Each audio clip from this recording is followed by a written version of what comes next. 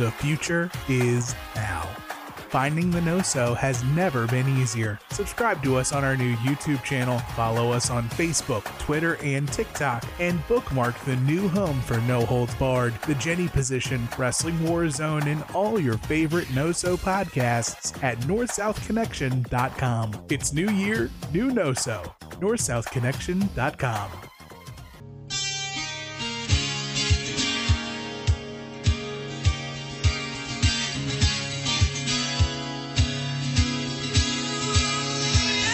Now, to show our gratitude, we're not going to be like the other guys and jerk you around and bullshit you. We're going to tell you the truth.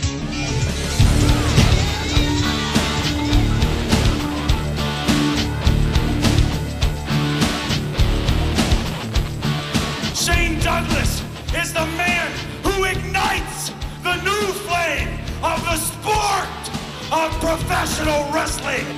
The era of the franchise. The era of the ECW. Don't ever let me go more than words. Oh my God! I ever needed you to show. This is the Queen of Extreme, Francine. And the franchise, Shane Douglas. When you want the lowdown on professional wrestling, get it right here at this podcast, Extreme Three-Way Dance.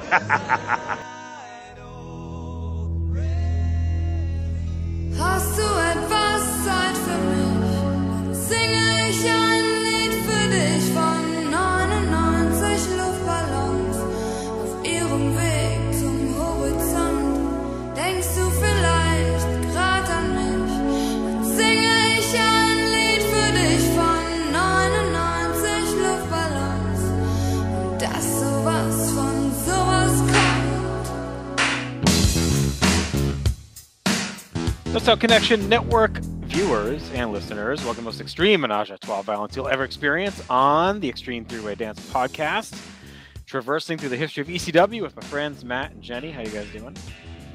Extremely excited to be here, as always. Extremely agitated, but it's okay. I'll still work it out. It'll be fine. We'll get extreme and I'll work it out. No big deal. All right. Let's dive in then. We're going to wrap up January tonight and dip into February of 1998. We are marching toward Living Dangerously on March 1st. That's kind of started to come into view a little bit over our last episode or so, but let's see where we head to. January 24th, 1998, Joey Styles in the ring. The crowd is hyped. The heads are a-banging, and we get a loud fuck New York chant from the Philly faithful in the arena. Joey brings out Taz to a big pop. He stalks down. He's angry as always. Taz says he's going to elevate the TV title, but he stops as Mr. Wright shows up in the aisle. Taz tells him to get in the ring, and he won't put his hands on him. So Wright hops in. He says he has a backup plan in place. His bodyguard is in the back bench pressing 1,000 pounds. Of course he is. And he was talking to Mommy the other night, and she said Lance and the big guy have to move on to bigger and better things than Taz. So she brought Lance some old ECW tapes, and he had some laughs with his friends. They did a Def Jam comedy hour watching them, and he watched someone break Taz's neck alongside Dean Malenko. And that man went on to win the ECW TV title at House Party in 1996. And here we are tonight at House Party 1998, and that man is going to win the gold again because out comes our old friend, Mr. Two-Told Scorpio. Scorpio greets the fans. He struts into the ring. He's all smiles. And a cool moment to tie into the past history of the house parties into our opening animation, Matt. So what did you think of this opening segment with Taz and Mr. Wright and the return of Scorpio? Yeah, Scorpio coming back is a big deal. I mean, he's a guy who can give a real boost to the undercard of these shows. I mean, not that it really needs it, but he's another guy you can throw in there with a Lance Storm, a Jerry Lynn, a Candido, guys like that, and just go out there and have like a 3.5 star match every time he goes out there. Did Brackus really bench 1,000 pounds? Do we really think that, or is that complete and utter bullshit? He may have, but not at once. Like it might have been like 100 Right. pounds 10 times. You know? Right, that makes perfect sense. Added up yeah. to 1,000 That's eventually. how that works. Are German weights the same as American weights? Maybe Sure it's isn't. different, you know. The awesome metric system. Right? Yeah. But yeah, that's it's good to have Scorpio back, and as always, fuck Wright. Yes. Fuck him. Him and his mommy. But that line about the bench pressing was pretty funny. So I just wish Taz would just stop giving him attention. Just why? I mean, he's not a team player. He's already said that a billion times. What does he care about any of this? Right. Well, it's like he's trying to convince himself he's not a team player, but he can't help but get wrapped up. It's like the friend who says, "Oh, I'm not into the drama," but constantly somehow always involved in the drama. Right. Sort of like he doesn't really want to be into it, but at the end of the day, he can't keep his nose out. I mean, I think they play it like he's just annoyed by it. Like, all right, this shit's become a nuisance, and now it's in my way, and I got to just get rid of it so I can stop having it in my way. It's like swatting a fruit fly away or something. He doesn't seem intimidated by Too Cold at all. So no, I mean, pretty much no sells it. Yeah, well, he's fought him before, I guess. Yeah. That does bring us to our opening match. That is Taz defending the TV title against Scorpio. Joey's already in the ring from the open, so he just does the ring introductions and, of course, introduces him as Flash Funk because that's who he's still competing as in the WWF. But Scorpio interrupts and says, "I am Too Cold Scorpio." We get some "You Sold Out" chants. Joey says, "Welcome back to the home team," and Scorp decks Wright and drops the bomb. It looked like he broke Wright's face. I mean, he crushed him with that. So Wright's done. And Scorp is Scorp again. It looks like he's back in ECW. We'll see if it's a loner situation, like most of this stuff going on right now with these two. As you know, WWF is using ECW as a feeder promotion. ECW is getting payments and helping pay the bills as a result. So it's a pretty good relationship they have going on, and it allows ECW to continue to do this at a low level, this little interpromotional feud, and also bring guys that are fresh into the roster and then give them a chance to find something. Like, look at Al Snow, right? Like, he's on loan from WWF, comes in here and makes it happen. So we'll see if Scorpio can get some of his mojo back. After the break, we get going with a lockup, some easing in, and some limb work by both. We reset. Scorpio lands a kick and some punches. Both guys go down hard on a shoulder block. Scorp comes firing back, hits a shoulder block again, but he takes his time instead of rushing in, which Joey commends as a strategy. Scorpio hits a side kick. He knocks Taz outside and meets him with a baseball slide and a clothesline off the apron. Back in the ring, Taz ducks a clothesline. He hits an inverted German and elbows Scorpio to the floor. Taz follows. They trade strikes, but Taz backdrops Scorpio to the fans, follows out, and hammers away in the crowd. They go back in the ring, but Taz knocks him right back out. Scorpio grabs a chair, he hits Taz, and heads back in, sets it up, and bulldogs Taz into the seat. Scorpio powerbombs Taz, heads up, and hits a big splash for 2. Scorpio goes up again, hits a tumbleweed off the middle rope for 2.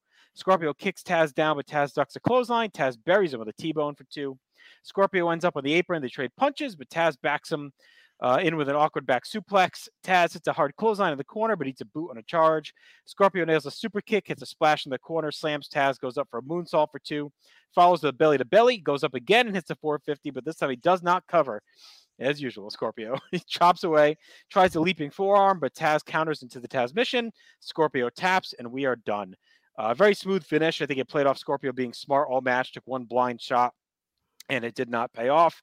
Taz daps up Scorpio and leaves, and that is that for him. Very good match. It was well built, was structured, it stayed in its lane. Scorpio hit his classic offense. It was a worthy challenger, gives Taz the marquee win. We'll see if Scorpio sticks around. It could be a good addition to bolster things. Quality match with a good story. Jenny, I went 3 1/4 star. We'll get to the post-match in a minute, but stuck with the match itself. I thought that Scorpio looked really good, except for his hair. What was his hair doing? But and Taz was really hanging with him, and that has not been the case with some of our Taz matches. So I thought, look, Scorpio, he likes to fly, but he doesn't like to cover for whatever reason. So I wish he wouldn't do that, but it does kind of pop me when he does that. So it's just something that you got to get used to with these matches. But does he hang around? Do you guys know? Or yeah, I think he sticks around. Okay. I don't know if it's long term, but he's here for a bit. I know he's back in WWF. I think he's there like in the summer, but again, I don't know if he's doing both. You know what I mean? I know he's like on WWF TV in the summer. I know that. I don't know if he's going back and forth and doing both at the same time or not. Well, it was going for a while. I thought we might go to a draw, sadly, but then I liked that Taz taps and Scorpio taps, and he's it was a good title defense for Taz. I did 3.5 stars, Matt. Yeah, so I went a little bit lower than you guys. I went 3 stars on it. I thought it was kind of a weird match. Like, I feel like it was a showcase for Scorpio, which I don't know if that's necessarily a great idea against Taz. Like, I don't know. I liked it a lot. It was good, but it feels like they could have maybe put somebody else in here with Scorpio instead of Taz, because Taz sold a hell of a lot in this match. Scorpio got a lot of offense in, and it was kind of weird to see Taz in that position during this. But I mean, it made for a better match for sure. But given Taz's character, I thought that was pretty interesting, and I did think it was a really a good match. The 450 was great again. Scorpio, of course, not pinning him, because why would he? He's only trying to win a TV title or something like that. But yeah, the suplexes always look great. I thought Scorpio sold the suplexes really well. So yeah, a little bit lower than you guys. I went 3 stars on it. Kind of a weird match, but it was a good one. So, and a good title defense for Taz. So. All right. So after the match, out comes Mr. Wright. He's got Doug Furnace with him. Furnace jumps Scorpio as payback. Scorpio fights him off, but Furnace crotches him on the top and hits a super belly to belly. Taz returns. He saves Scorpio. Brockus is out. Taz takes him down, buries him with a T-bone. He takes off scurrying. Taz and Scorpio stand their ground as Wright, Furnace, and Brockus leave.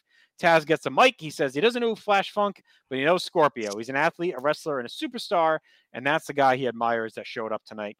Taz tells him not to throw up because he's clearly gassed, but he's welcome in the ECW locker room at any time he wants to wrestle for a real promotion, and then raises Scorp's hand. So this felt like a good welcome back, Matt. The blow-up line was funny because it was true. He was sucking wind bad. Probably hadn't wrestled the match that long in years. Right. So it was cool. It's a cool moment. Good to see him back. And this did feel like a guy that's probably going to be sticking around based on Taz's comments. And kind of out of character for Taz from what we've seen out of him. Like, he's not a guy who really shows respect to anybody.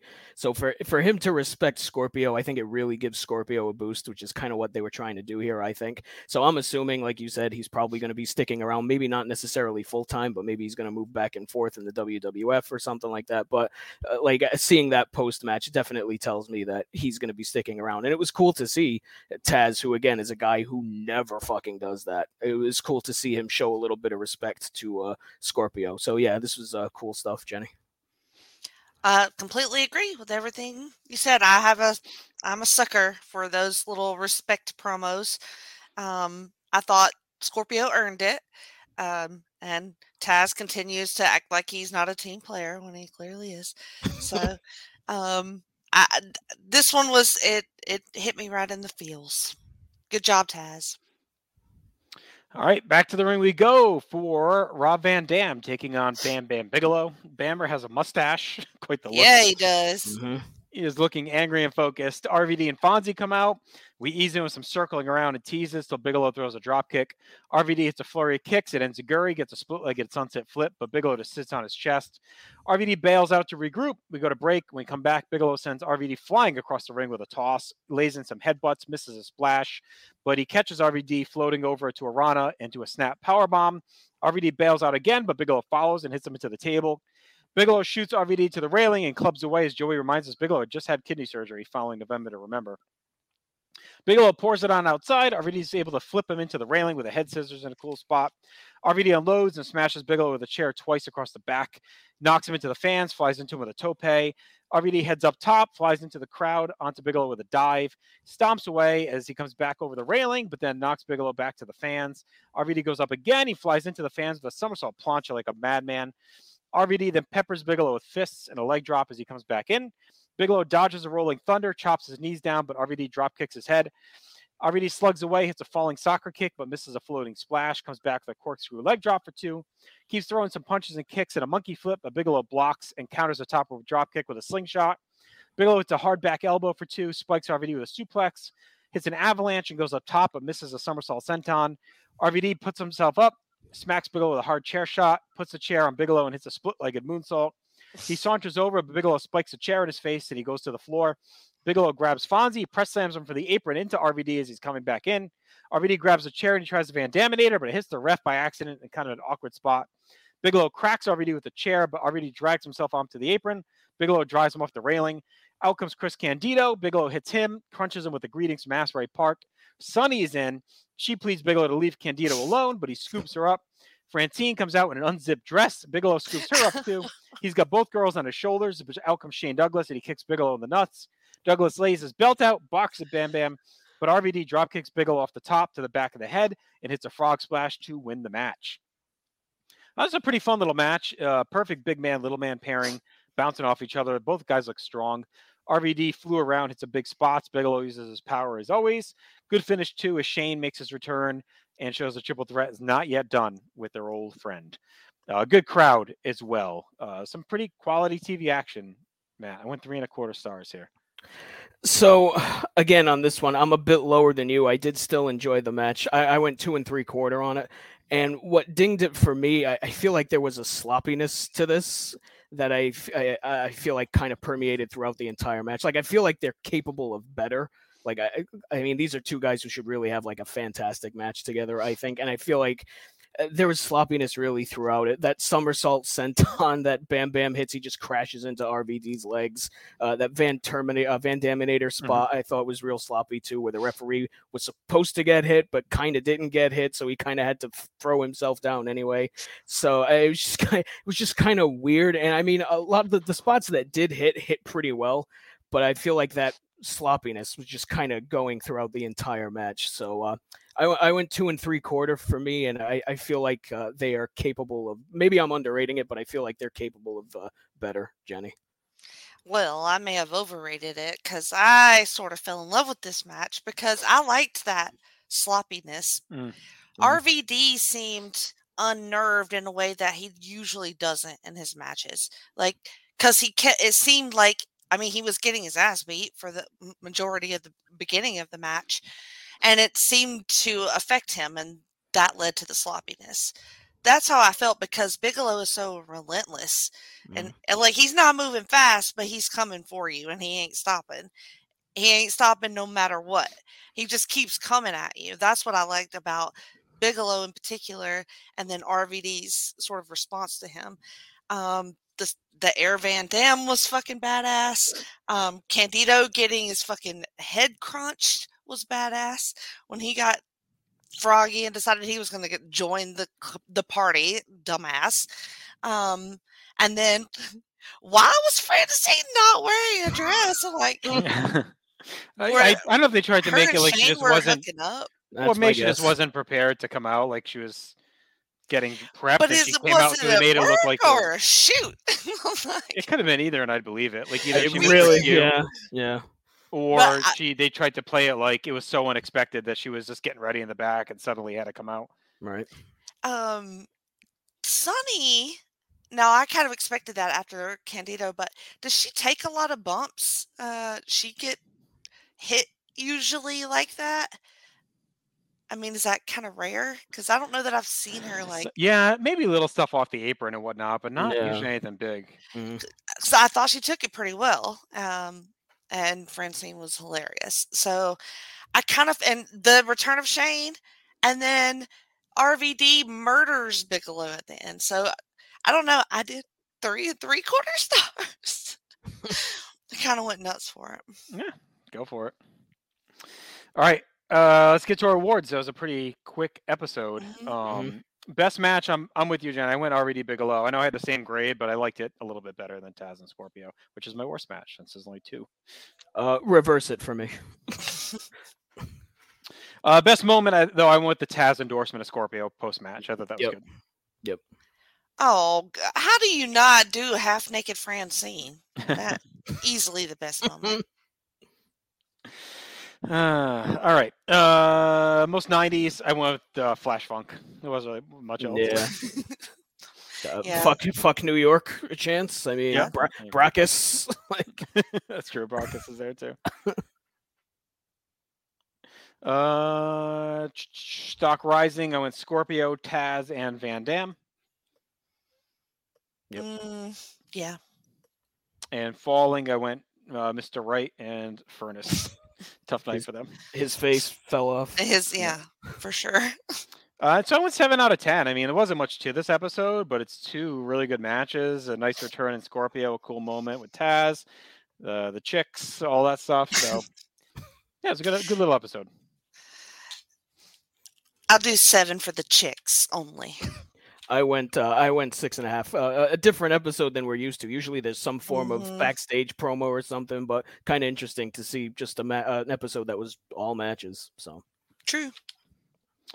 All right. Hey, listen, if you're listening on podcast apps and you like watching, you can go to YouTube, search No Style Connection, subscribe, hit the button. You'll get all of our shows when they pop up, and you can watch this episode if you're listening to it right now, and you can see us talking about it if you prefer that method. If not, then we're cool with you still downloading on podcast apps and listening in. So sure to subscribe either way.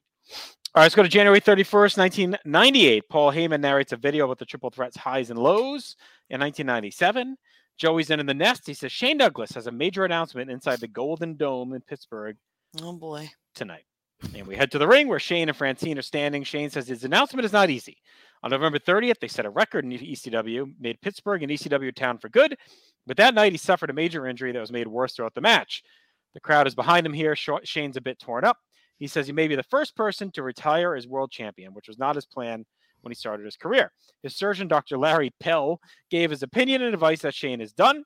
He went to see another doctor here in Pittsburgh, and the advice was the same. But he's changed his mind multiple times. The Pennsylvania State Athletic Commission has also told Shane he's done based on the surgeons, so it looks like he's done. Done listening to the fucking doctors and commissioners, and they will have to carry his body out in a box because he will not retire as champion. I mean, this is fine. It was probably a little hackneyed. It's like, it's Shane. He's probably It's not very retiring. Shane. I know, it was very Shane. It was like something we probably didn't need, but I guess in front of the hometown crowd, it kind of hits, and they had been playing up the injury pretty good, so it was fine. I mean, you never know, I guess, but I did get scared for a hot minute. I didn't buy it for a fucking second. I feel like it was done solely to pop the hometown crowd, which mission accomplished. I mean, it was really good for what it was. They loved it. Francine was really, over the top too with her facial expressions, just looking so worried. All right, so we get our opening animation. Joey's in the nest, and he says Shane will be in action at Hostile City Showdown 1998 this weekend in the ECW Arena, as well as at our pay-per-view on March 1st. Joey talks about Shane's history of controversial moments. Bam Bigelow storms in. He says he can never finish his work. Maybe he's going to break his arm and rip it off, so Douglas will finally retire. He heard the Triple Threat is reuniting to raise their hands, but the franchise is retiring, and Triple Threat's raising their hands to 3 guys. So that means he'll need a partner, someone with balls and guts. The camera's all over the place during this. Bigelow's demanding Joey help him. Joey says they have a camera following Bigelow to the locker room. It's obvious this wasn't taped all in one shot because now he has tights on instead of a sweater. So it's a pretty big change. They make it like it's a tracking shot. Bigelow storms through the locker room. Everyone flees as he stalks around. Al Snow and Head offer up their services, but Bigelow pieces out on him.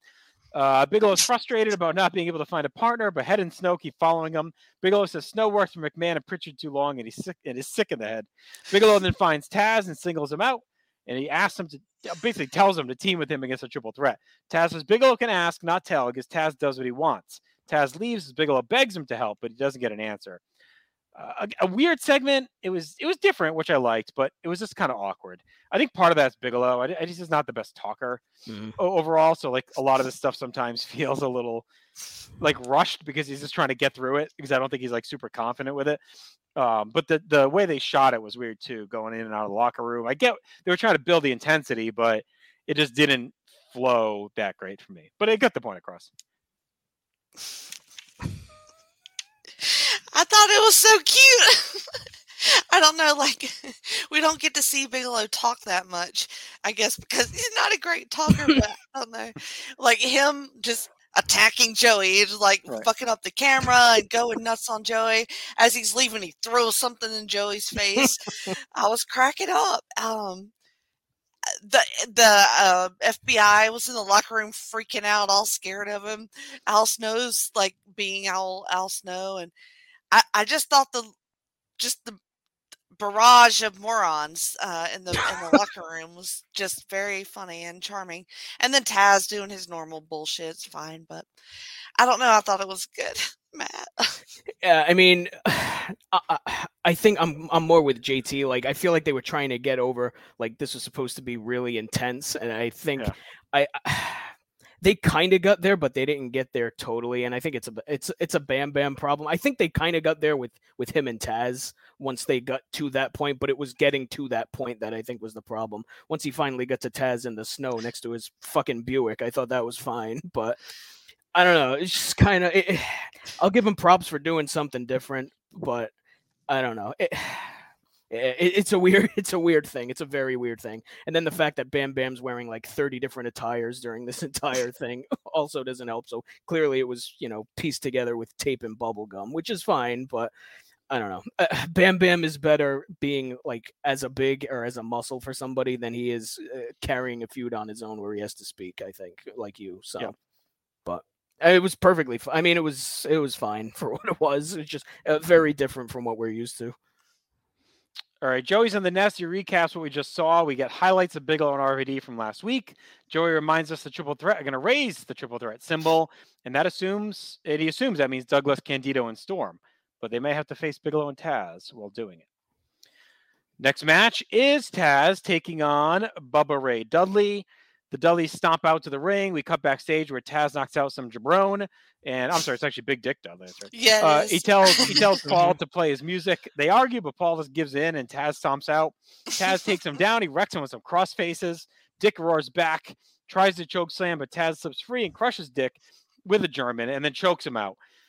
Squash, and a big one for Taz, and a really rough show for poor Dick to get jobbed out like this. I think they could have just done like Devon and been okay. Unless I get that they were trying to make sure that Taz could beat a big guy, I guess. So whatever, I had a Bigelow, but it felt like a poor use of Dick, which you never want to have, Matt. I went 1 star. If I had a nickel for every time I heard that. Yeah, I went a star on it too. I mean, it was basically a squash, and I think you hit the nail on the head. They wanted to show that Taz could beat the shit out of a big guy, so let's throw Big Dick out there and have him throw him around for 2 minutes. So, yeah, I went a star on it, Jenny. Look, I'm never going to be mad at seeing some Big Dick, so I did the ladies 1 star. It was fine. Moving on. Moving on, indeed. Taz gets the mic. He calls Bigelow a schmuck for singling him out. Taz singles out Bigelow, not the other way around. Joey's in the nest says we're still awaiting Taz's answer if he'll team with Bigelow at Hostile City Showdown and provide the TV title is better than the world, or prove the TV title is better than the world title. And we get highlights of the last time Shane Douglas and Taz wrestled back at WrestlePalooza, where Taz shocked Douglas to win the TV title out of nowhere. Joey says Hostile City Showdown could have all the champions in one match if Taz accepts. Joey says you can hear live play-by-play of Hostile City Showdown 1998 free on ECW's website. So sure to check that out. Nice. Back to the ring for our next match, and it's Al Snow taking on Simon Diamond. Paul Diamond. Jesus, Simon. Rematch of a match that's to come. Rematch of a match that didn't happen last time here. Snow and Head hit the ring. I even said to myself, it's Paul. Say Paul. I still said Simon. About 2 years from now, you'll probably be right, but right now, not so much. Paul, Simon, all of them. Diamond has Chastity with him. He looks ready to wrestle this time. Joey makes a Bill Clinton joke in regard to Head as Snow is walking around talking to Head. He says Chastity is the Monica Lewinsky of ECW. The crowd with Snow as always. Diamond attacks with the bell, tosses some strikes. Snow eventually counters, gets a neck breaker, a super kick, knocks Diamond to the floor. Chastity gets involved, but Snow quickly dodges Diamond and runs him into the railing, works him over. Chastity slows Snow down. Diamond shoves her into Al and kicks away, hits Snow with a chair and works the arm. Back in the ring, Diamond grinds through some offense till Snow comes roaring back with a clothesline and a sit-out powerbomb. The crowd chants, "Help me," as Diamond gets a back elbow and a bulldog off the second rope.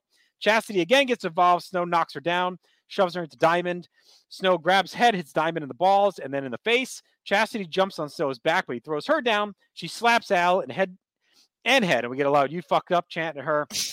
She tries to run, but Al grabs her, hits her in the vagina with Head. He hits a snowplow on her and Diamond to win. Snow has Head cover Chastity as well for a second 3 count. Fine TV match. Had some great heat, as always, thanks to Snow. The finish was good, too. Chastity added a lot to the match, and it's a good low-level manager. Fine for, like, the kind of trash heap stuff we got going on at the bottom of the card. Snow's hit it big, though. 2 stars, whether it's Paul Diamond, Simon Diamond, Simon Neil Simon, Paul Simon, Neil Diamond, whatever you want to go with. Whoever, yeah. He beat them all. Simon Dean. I think Simon Dean was there for a minute. Yeah. Simon Says. Yeah. Why not? What do you got, Jenny?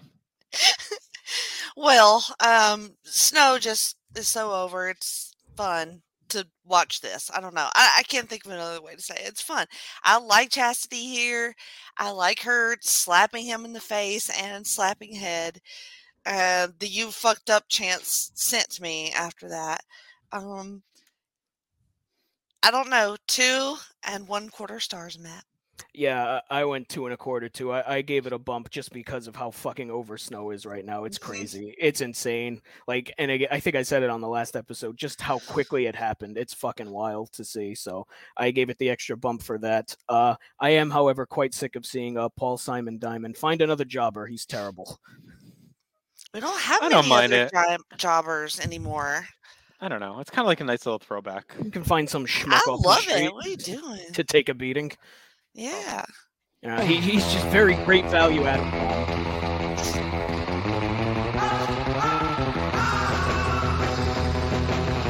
You hear the dulcet tones of Dick Dale can only mean one thing, and that is time for Pulp Fiction. Rob Van Dam's at an Air Force gym in Valley Forge to prove what level of an athlete he is and demonstrate the Van Dam lift, which is what you do when you're sitting in a split position and basically deadlift a dumbbell. Joey says RVD is going to set a world record in the lift he created. RVD explains the lift as Fonzie sits nearby. He demonstrates it before going over his whole routine. We cut to Douglas, Francine, Candido, and Storm in the hallway. Douglas issues a warning to Bigelow and says he was about to kick Bigelow out of the triple threat anyway, before Mr. Loyalty, Rick Rude, even got involved. Storm puts up the symbol, and Candido says, not yet, not yet. We go back to Snow hanging upside down, talking to Head. RVD's back with the coach, setting the record of 166.5-pound dumbbell, and he does it while in the split-legged position, which is actually quite impressive. Mm-hmm. Douglas still goes on about Bigelow and how everything about the triple threat's a shoot. We get a funny gag about how Sonny is a big fan of Storm, and she would like to personally handle them as a team. Douglas says he'll raise the 3 fingers at Hostile City Showdown 98 as a triple threat, and Candido says Lance deserves it. Bigelow's backstage stalking around, ends up in the snow arguing with security. Taz gets out of his car, and they argue, and Bigelow begs until Taz gives in and says he'll team with Bammer, and then Taz will also give Bigelow a TV title shot as well to prove himself. Matt, any thoughts on Pulp Fiction? Yeah, I mean, the Van Dam lift is super impressive, but it did get me thinking, what do we think the Fonzie lift is?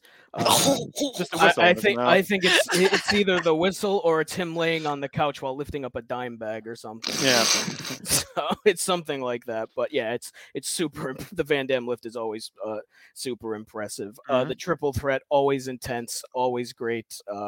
Yeah, I thought this was a really good Pulp Fiction, and I like the 3 fingers thing that Shane said. That was really well done. Taz and Bam Bam arguing again. I feel like they're going to just keep arguing until we get to the pay-per-view. So, yeah, it was on the shorter side of Pulp Fiction, but a pretty good one, Jenny. I really liked it, too.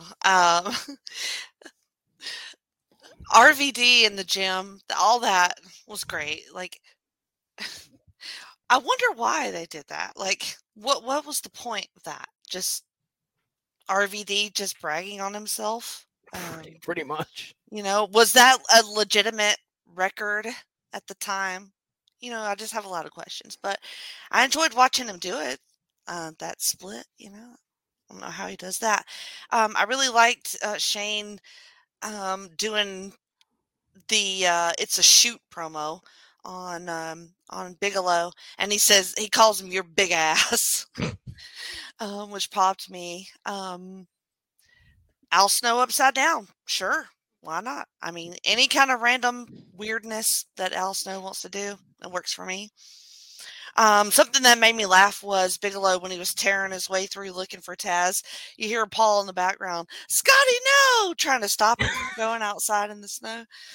And then I really loved their confrontation outside. I like the outside stuff anyway, but of course Taz is gonna give in. I thought it was a better interaction than the one previously in the locker room. So maybe Bigelow just does better outside. More impressive, the RVD split lift or the old Iron Sheik Persian Club. And Bob Backlund also did the Persian clubs. I'm gonna go with split lift. Persian club's Probably pretty. because he's doing RVD's doing two. He's doing two things. What's the Sheik? Sheik's only doing one. That's True. double. It is 2 clubs though. But how much do they weigh? I don't know, 1,000 pounds probably. All right, Brad. All right, we get a slate that says this episode is dedicated to Joseph Manolasu. I don't know how to pronounce it. Manolasu, Manoleseu. Italian. It's ECW's biggest fan and Tommy Dreamer's grandfather. So, Aww. his grandfather passes away. R.I.P. Joey announces the match is now set for Hostile City Showdown. Bigelow and Taz versus Douglas, Candido, and Storm, and the Triple Threat will raise their fingers together. Results will be on the ECW Hardcore Hotline, and that match will directly affect Living Dangerously pay-per-view in Asbury Park, New Jersey. ECW Arena. All right, we get an Al Snow music video to wrap us up, and that takes us to our awards. Rough pickings here on this one. Best match, I went Snow and Diamond, I guess. Yeah. Kind of has to be. After you did that whole thing. Now Well, it's either that or Taz and Dick. I don't know. That's it. It's really not much else going on here. You're right. Right. Best moment, I went Douglas's promo and RVD's lifts. Yeah, I went with the lift. Yeah, the lift for sure. Most 90s, Bill Clinton and Monica Lewinsky at head. Yep. Rising, Douglas, Taz, Snow, and RVD. And Bigelow. Mm-hmm. Falling, poor Big Dick. Receding, I guess. Shrinking. Flaccid, yeah. Final grade for me, 6 out of 10. Still a pretty eventful episode, but a step back from last due to the match quality. And then the Bigelow stuff was good, but definitely, again, a little awkward, like we talked about. Yeah, there's not much in the way of match quality, but I did 6.5 anyway. Yeah, it was an entertaining show, but for as much as we got good matches on the last episode, this one lacked it, so I went 6 on it. Okay, let's get to our last one of the night, and that is February 7th, 1998. Highlights of Bigelow and RVD at a house party and Bigelow's mission last week to make Taz team with him at Hostile City Showdown. Our opening animation takes us back to the nest where Joey kicks off Hostile City Showdown in the rabid ECW Arena. Says he has the ring announce duties for the match featuring all 4 champions for the first time ever. And it is a handicap match featuring Bam Bam Bigelow and Taz taking on Shane Douglas, Chris Candido, and Lance Storm. Francine leads out the triple threat to good heat as usual. All 4 are looking great. Bigelow's out next. He's locked and loaded, followed by Taz, so a big pop. Looks like Candido's better, I guess, from that bicep injury. Or he's just fighting through it. Either way. Mm-hmm. We get some long intros from Joey, but right as we're about to get rolling, Bigelow and Taz start to bicker. The crowd is buzzing. Bigelow and Storm get us going. Bigelow sends Storm flying with a massive pancake. Bigelow's on fire. He murders Storm with a powerbomb. Bigelow throws Storm to his corner, and Douglas takes the tag. Taz wants to face the franchise, so Bigelow tags him in. The crowd is hyped. As Taz steps to Shane, we get a lockup. Taz hits a T-bone and cleans house. Bigelow helps Taz clear the ring. They stand tall together. Shane tries to hit Bigelow with a chair, but Taz saves. He throws Shane over the top into Candido with a belly-to-belly in a great spot. Taz grabs the TV title, but Bigelow takes it from him. It hits Taz in the head and beats him down. Douglas, Candido, Francine, and Storm are all smiles to get in on the fun. Storm holds up the triple threat symbol, but Candido hits him with the tag belt now and beats on him as well. Candido pile drives Storm on the belt as Bigelow and Douglas beat down Taz. Taz makes a comeback, but he's quickly swarmed and beaten down again. The triple threat embraced, and as promised, Bigelow, Candido, and Douglas hold the symbol in the air as the triple threat is reunited. This is a fantastic angle. The early portion of the match was great. Storm takes a good beating, and that made sense given the plan. Like, Bigelow's not beating on Candido. He's not beating on Douglas. He's beating on Storm, who they know they're going to kick out. So that's smart already. The turn is quick and effective. My least favorite trope of wrestling is when guys wrestle the entire match and then turn. It's like, why did you go through all that? So I like that. Bigelow abused Storm to weak, soften him up, and then immediately does the turn to get to the point and execute the plan. The Carnage made the statement at the end. I think Bigelow makes the most sense in the triple threat. So I think we needed to get him back there. The initial triple threat run was too short. We didn't get to see how it could play out. I think he's the best fit there. We saw him as charismatic as he is on a connection level with fans.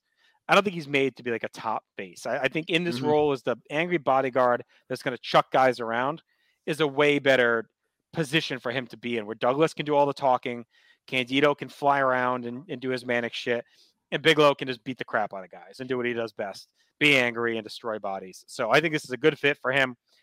You know, I don't know if we'll get to find out, was the whole thing a ruse, or did he really just kind of get blinded by Rude and win the title and things spun out of control and now they regrouped?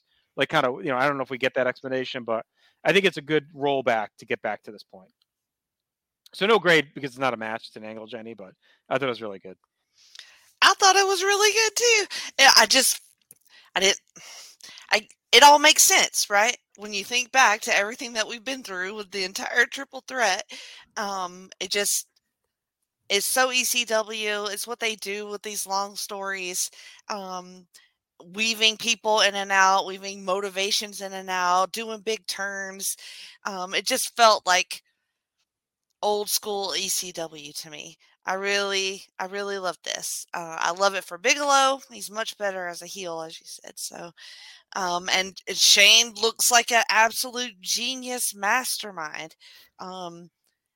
He looks legit. They look strong. I fucking loved every bit about it, Matt. Yeah, I'm in lockstep with you guys. This was great stuff. This is something that had to be done. They had to get Bam Bam back in there because he just wasn't really working as a face. He was connecting, but it wasn't really working, if that makes sense. So I feel like his best spot for him right now is being a part of the triple threat, reuniting the triple threat the way we all know it should be. And I thought this was really well done. The segment was great. Taz getting the shit beat out of him was great. And Taz's selling was fantastic. So, yeah, the world makes sense again. The good triple threat is back. Lance Storm, the poor bastard, is kicked out before he even really got in. So poor thing. But this was a ton. I didn't rate it because it's not really a match. The match itself was like 4 minutes long, but the segment was fantastic. It's so cute to me too how they kept protecting, their triple threat sign from. They wouldn't let him use it. That's just an interesting little bit of psychology that they did there. It's like, it's not just something anybody can do. Just, that little bit of boot in the face. I really like that. All right. Joey's very solemn in the nest. We watch Storm get stretchered out as Taz is helped out of the ring as well. We then go to Paul Heyman narrating a piece about the Sabu Sandman Stairway to Hell match at House Party and how they amped things up in response to the Monday Night Show stealing their stuff. He said it was so extreme and violent that ECW won't even air it on TV. Joey in the nest says everyone wants to be extreme, but Sabu and Sandman redefined it. Hypes the home video of House Party. Joey also hypes a Cyber Slam on February 21st. It reveals they'll have a live audio internet broadcast thanks to Audioscape.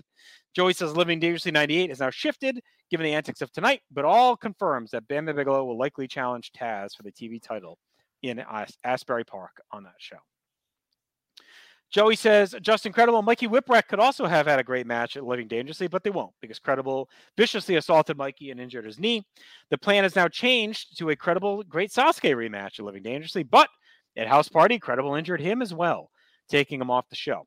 Gran Hamada came out, but he got beaten down too, and he went and he decided to come back and get payback on Credible. And that brings us to our next match, which is Gran Hamada taking on Justin Credible. Credible's out with Jason, his mega push rolling on, taking out some stars and being presented as a killer. Hamada heads out as well, focused on teaching a lesson. Attacks at the bell, takes out Credible and Jason with some strikes. Credible bails out. Hamada follows, and they brawl out there. Hamada knocks Credible into the fans. He heads back inside to regroup. Hamada throws headbutts and strikes as Credible comes back. Credible stays alive. Hamada hits a flying clothesline off the top for 2. Goes up again for a missile dropkick. Gets a near fall. Hamada gets a top rope Rana. Tornado DDT for 2. Hamada knocks Credible back outside. Misses a Pescado. Crashes to the floor. Credible hot shots him on the railing and back inside. Jason throws Credible Sasuke's mask. He puts it on, hits a corkscrew tombstone, and picks up the surprisingly easy win. Hamada did get some fun offense, but Credible just being a real douche. The mask stuff was good. The heel push is strong. Styles not happy about this disgraceful approach, but it's been successful, Matt. 2 3/4 to me on this one. I thought it was a feisty little match and another solid, convincing win for Credible.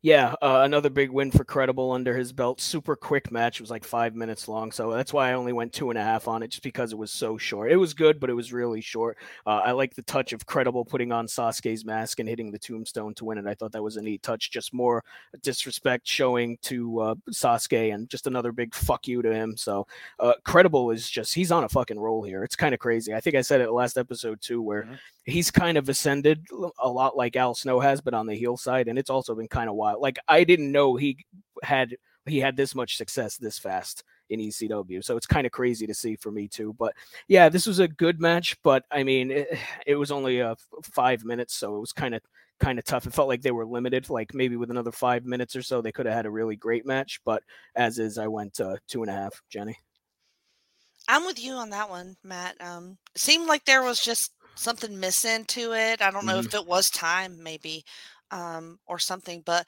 really a pretty brutal massacre of another one of these guys that Credible just seems to have their number for whatever reason. So, and he's just relentless, and he has no respect at all.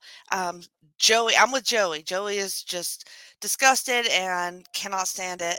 And I agree. And why were there people in the crowd wearing BWO shirts still? I was like, wait, what? Well, I mean, I've been wearing that goddamn Hall & Oates shirt for about a decade. I mean, when you buy a shirt, you're gonna wear it to the ECW event. I mean, whatever.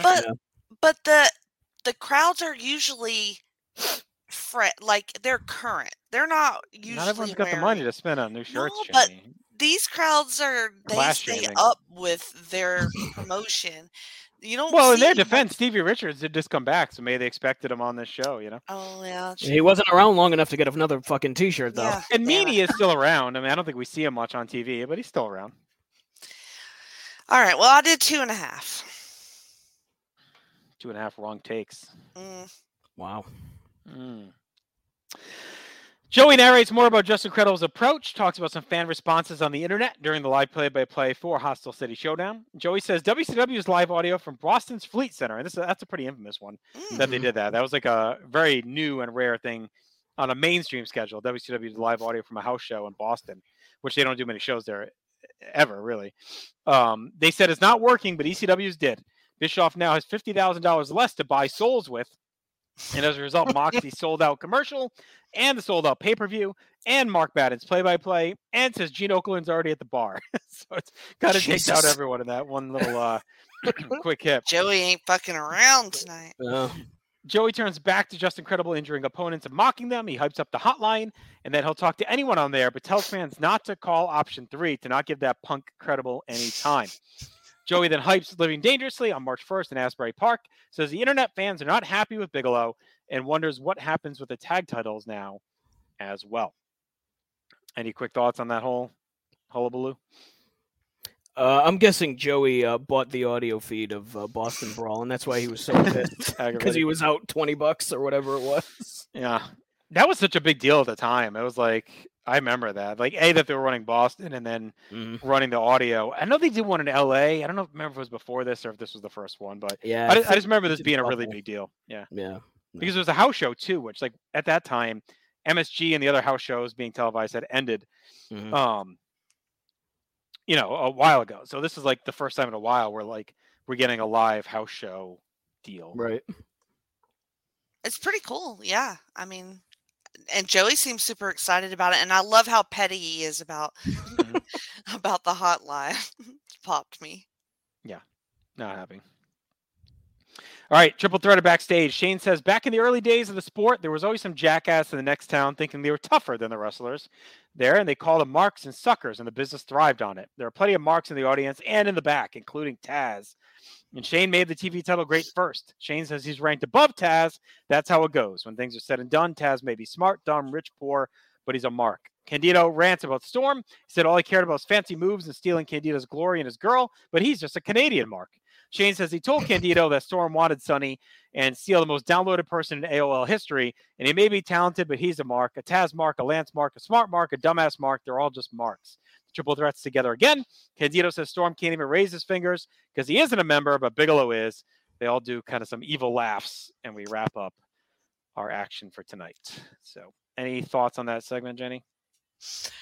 I have a thought. We should end this episode with Evil laughing. But before that, this was really good. This is really good. Like, this is what I wanted. The big gloating promo, like, in your face. I'm a genius and fuck all y'all and I fooled all y'all. It was perfect. Like, they are just all attitude. They are at the top.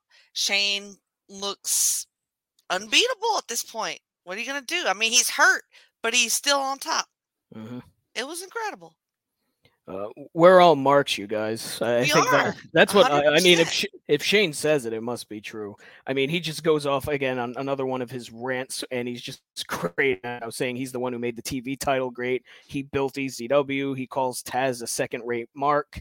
Just great lines throughout this entire thing. And then there's Candido, who again I feel like I say this all the time. I never know what the fuck he says. Like he's going 100 miles an hour. Like it's even at the point now where closed captioning just fucking gives up. It's like, I don't know, fuck this. It's not worth it. But yeah, I thought this was really well done. You know, Storm trying to steal Sonny from Candido was also a great line. And then I like how he ends it by saying "together again" for the very first time. I thought that was a great closer to this. So yeah, more great stuff from the good triple threat. And ECW is so good that it makes you wonder some stuff. Is it real subtle or am I looking into things? Like the way Douglas keeps bringing up that Sonny was trying to bang Storm. Like, is that Douglas just fucking with Candido to like keep him with the plan and not want to be Storm's, like have Storm in the group and be buddies?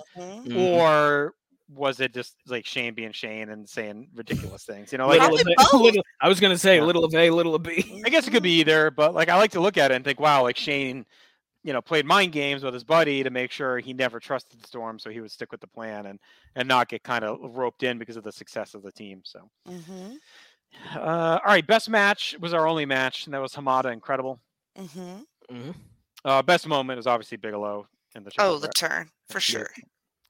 Most 90s was to me the internet convention with the live audio on Audioscape. God, yes. Yep. Audioscape. There you go. Boston Brawl. Stock Rising, the Triple Threat, and Just Incredible. Yep. Yep. I didn't have any falling. I mean, like Storm and Taz were still presented well, even though they were kind of duped. I mean, it wasn't. It was kind of an obvious turn. I don't know. So, Jay, let me ask you. I kind of knew it was coming because I knew in my mind, even though I haven't watched all this stuff, the Triple Threat, there was more to it than what we've seen. Like I knew Bigelow, I knew that existed for a while. And like that seemed so short in 97. I think I even commented to our buddy Rocco, you know, who's very knowledgeable on ECW, like, oh, I thought this went longer. You know, like at the time we watched Bigelow turning. And to the point where that's why I was so caught off guard when Bigelow won the title that night. Because I did not expect the Triple Threat to end that fast. I thought it was something, because I remember hearing about it and reading about it. So I kind of saw this coming, but for you, was the turn obvious to you, or like, did they telegraph it, or did you think it was like really well done? You were shocked. You know me well enough to know I had no idea. Yeah, I was shocked. Of course I was. But then it just instantly made sense. You know, everything, it was like the Usual Suspects at the end. Like I saw all the playing that Shane had done, and I just thought it was brilliant. I'm a fucking mark, okay? I'm a mark. I admit it. All right. So yeah, I'm not going to give them a thumbs down because I think it was well executed. 7.5 out of 10 for me. The turn is so well done and epic. The credible stuff is really good too. So I mean, it's a great episode of TV. You're watching this, you're hooked, and they're really building Living Dangerously well now. Like you want to really see Bigelow Taz in Asbury Park in his hometown. Yes. Throwing him into the couch. And that is. Do we have TV before that? Or yeah, I don't. Yeah, that's not next. I think we got 3 more TVs. Okay, well that's. Yeah, 3 more TVs and then Living Dangerously. So we got a lot to play out to set this match up. Yep. That makes me nervous, based on the previous 2. Yeah, but we haven't really seen them set up. I mean, he turned on them. If the match was next, it'd be like, there's not that heat yet, right? We got to see. I know. 3 seems like a lot. I know. Well, we'll see. So that's maybe we'll go back to Japan. Okay, yeah, maybe. And we could do like a bullshit filler episode in there. Right. Probably too. Have Paul Simon Diamond face somebody. Yeah. Song Blue. You can break that out. Yeah. The boxer. All right. we're done. We'll be back in 2 weeks with those 3 weeks of television we just mentioned, and then a month from tonight we will be talking Living Dangerously. So we'll see how that plays out. These pay-per-views come fast now. It's crazy. I think it's just churning along through ECW history. Check out everything we have to offer here at North South Connection. Just go to northsouthconnection.com or subscribe, like I said earlier, on the YouTube channel. You can find us on social media: Facebook, Instagram, TikTok, and Twitter. Thank you for all of your support. We are out.